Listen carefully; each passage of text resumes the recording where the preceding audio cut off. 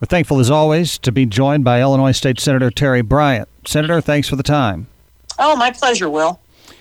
Wanted to catch up with you about a bill we've been talking about on the program recently, and it would expand Medicaid benefits to illegal immigrants in Illinois, and it's causing a lot of conversation, and especially about how it could strain this year's budget.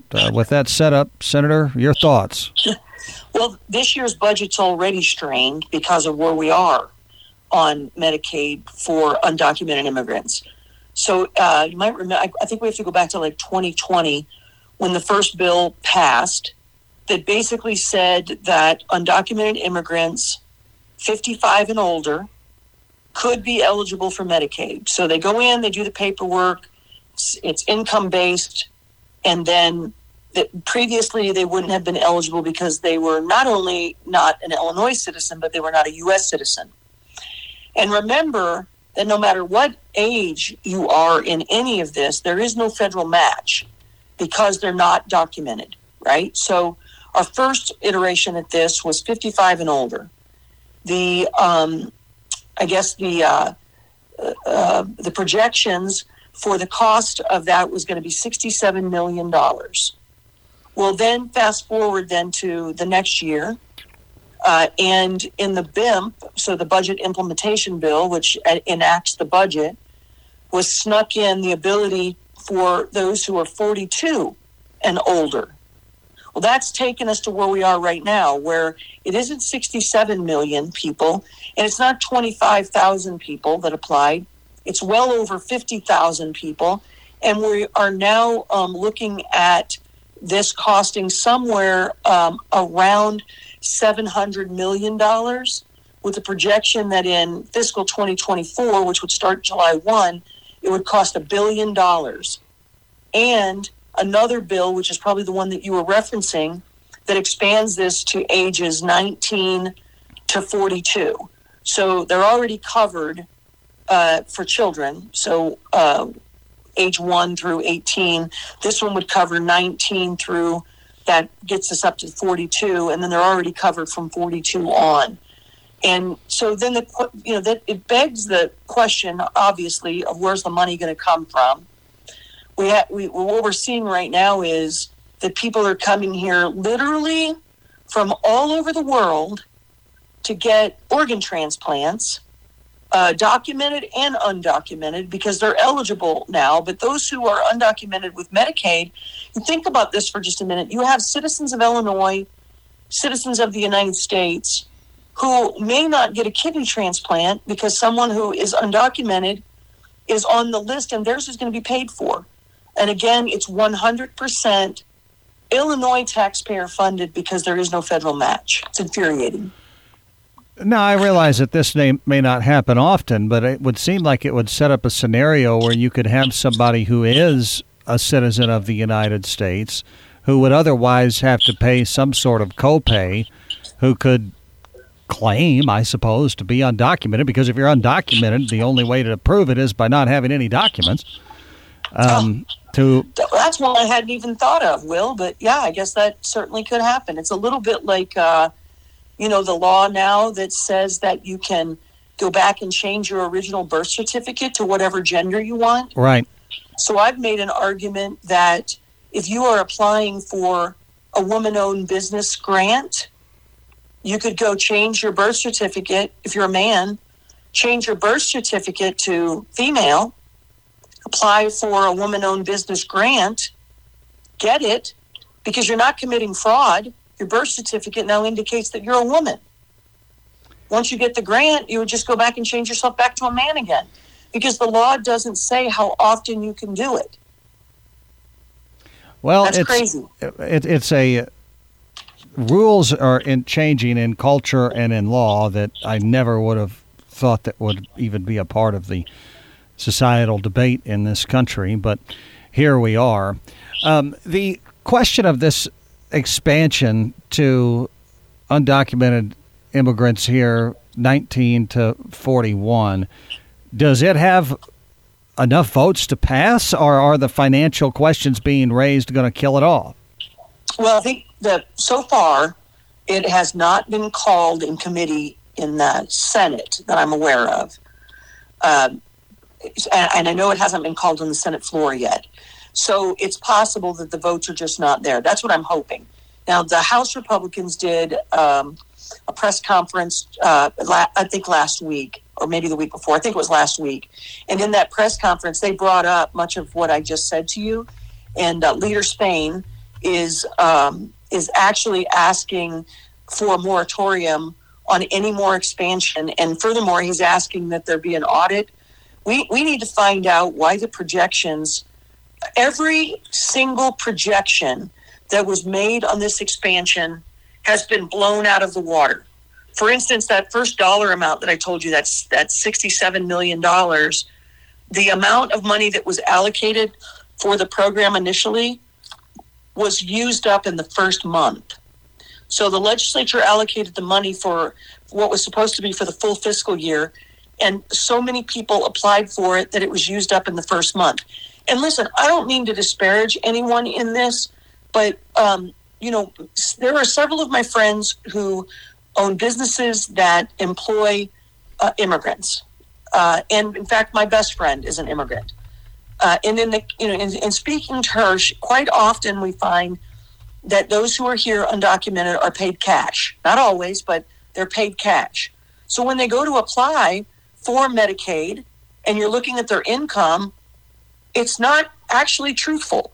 So we're going to have some folks who have a fairly decent income who on paper look to be eligible for Medicaid, while you have people who are here who are either documented or who are citizens who may not get that.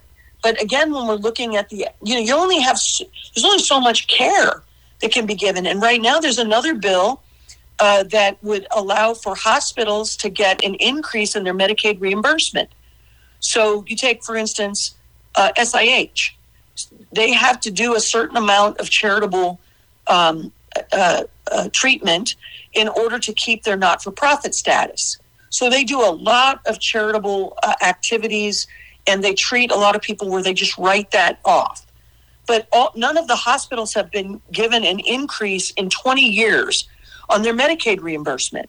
So you go in and say you have a knee replacement done, and the Medicaid, and it costs $10,000, and the Medicaid reimbursement for that is $100. Well, you can only eat so much of that and then be able to continue as a hospital group. So that's the other danger that we have here, is that not only do we not have the funds with the state, but how many of these medical providers are going to be able to continue to do this? Well, the Jackson County nursing home, part of the reason it closed down years ago was exactly that. You had cost of care exceeding the reimbursement per patient day rates, and same situation you're talking about here. So I noticed that the bill that would put additional scrutiny on crisis pregnancy centers passed out of the Senate and went to the House. We've talked about that a lot on the program recently. That awaits further consideration there still, I suppose. Is that right? Yes, and there is a rally scheduled in Springfield on Wednesday in hopes of trying to keep that from either being called or getting the requisite number of votes on it. And, it's amazing to me that the individuals who advocate for choice only want to support the women who make the choice to kill a baby. The women who choose to keep their babies, there is no support for them when it comes to those who are carrying these kind of bills. And I'm going to get a shameless plug in right now, if I could, and that is that I'm doing my diaper drive. I was just going to ask about that right after. Yeah, so that's going on right now. People can drop off diapers, baby wipes, lotion, anything like that at the office in Murfreesboro or the office in Mount Vernon, or they can just call the office and we'll come pick it up. But those diapers and other items will go to crisis pregnancy centers. Or today, Representative Severin and I were at Angels on Assignment in Mount Vernon. That's a facility that has a food bank. clothing. They actually do financial assistance too at Angels on Assignment. And then they have a little section there that has diapers and formula and so forth. So we'll spread this out a little bit and try to get, depending on how much stuff we get. The more stuff we get, the more we can take to crisis pregnancy centers. But back, on this other idea is, I have a bill that I have now filed for, I think it's maybe 3 or 4 years, that just says that if a woman receives an ultrasound, that she must be given the right to see that ultrasound. At Planned Parenthood facilities, you are not allowed to see the ultrasound. Why not? Because if you see it 70 to 75% of the time, you're not going to have an abortion. So they will not allow a woman to see it. So I challenge on a daily basis all of these people who say that it's about choice. Well, it isn't about choice. If you say that a crisis pregnancy center cannot give women facts about the dangers in an abortion.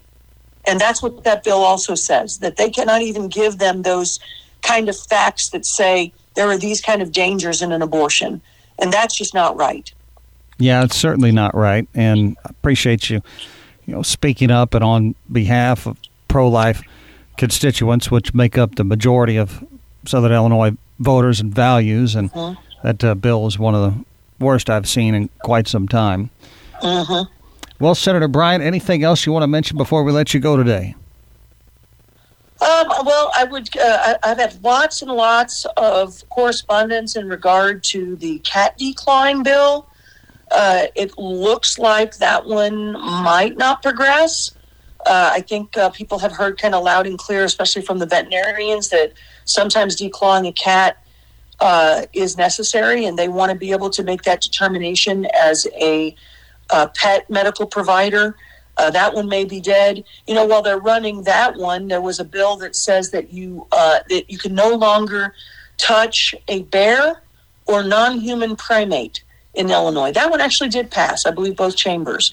So there's some silliness that's going on up there, but there's some real serious stuff like the items that we just talked about. So keep an eye on things. We're coming into the last weeks of the legislature, and that's when things get super crazy. We still don't have not seen a budget, although we are continuing to have appropriations meetings.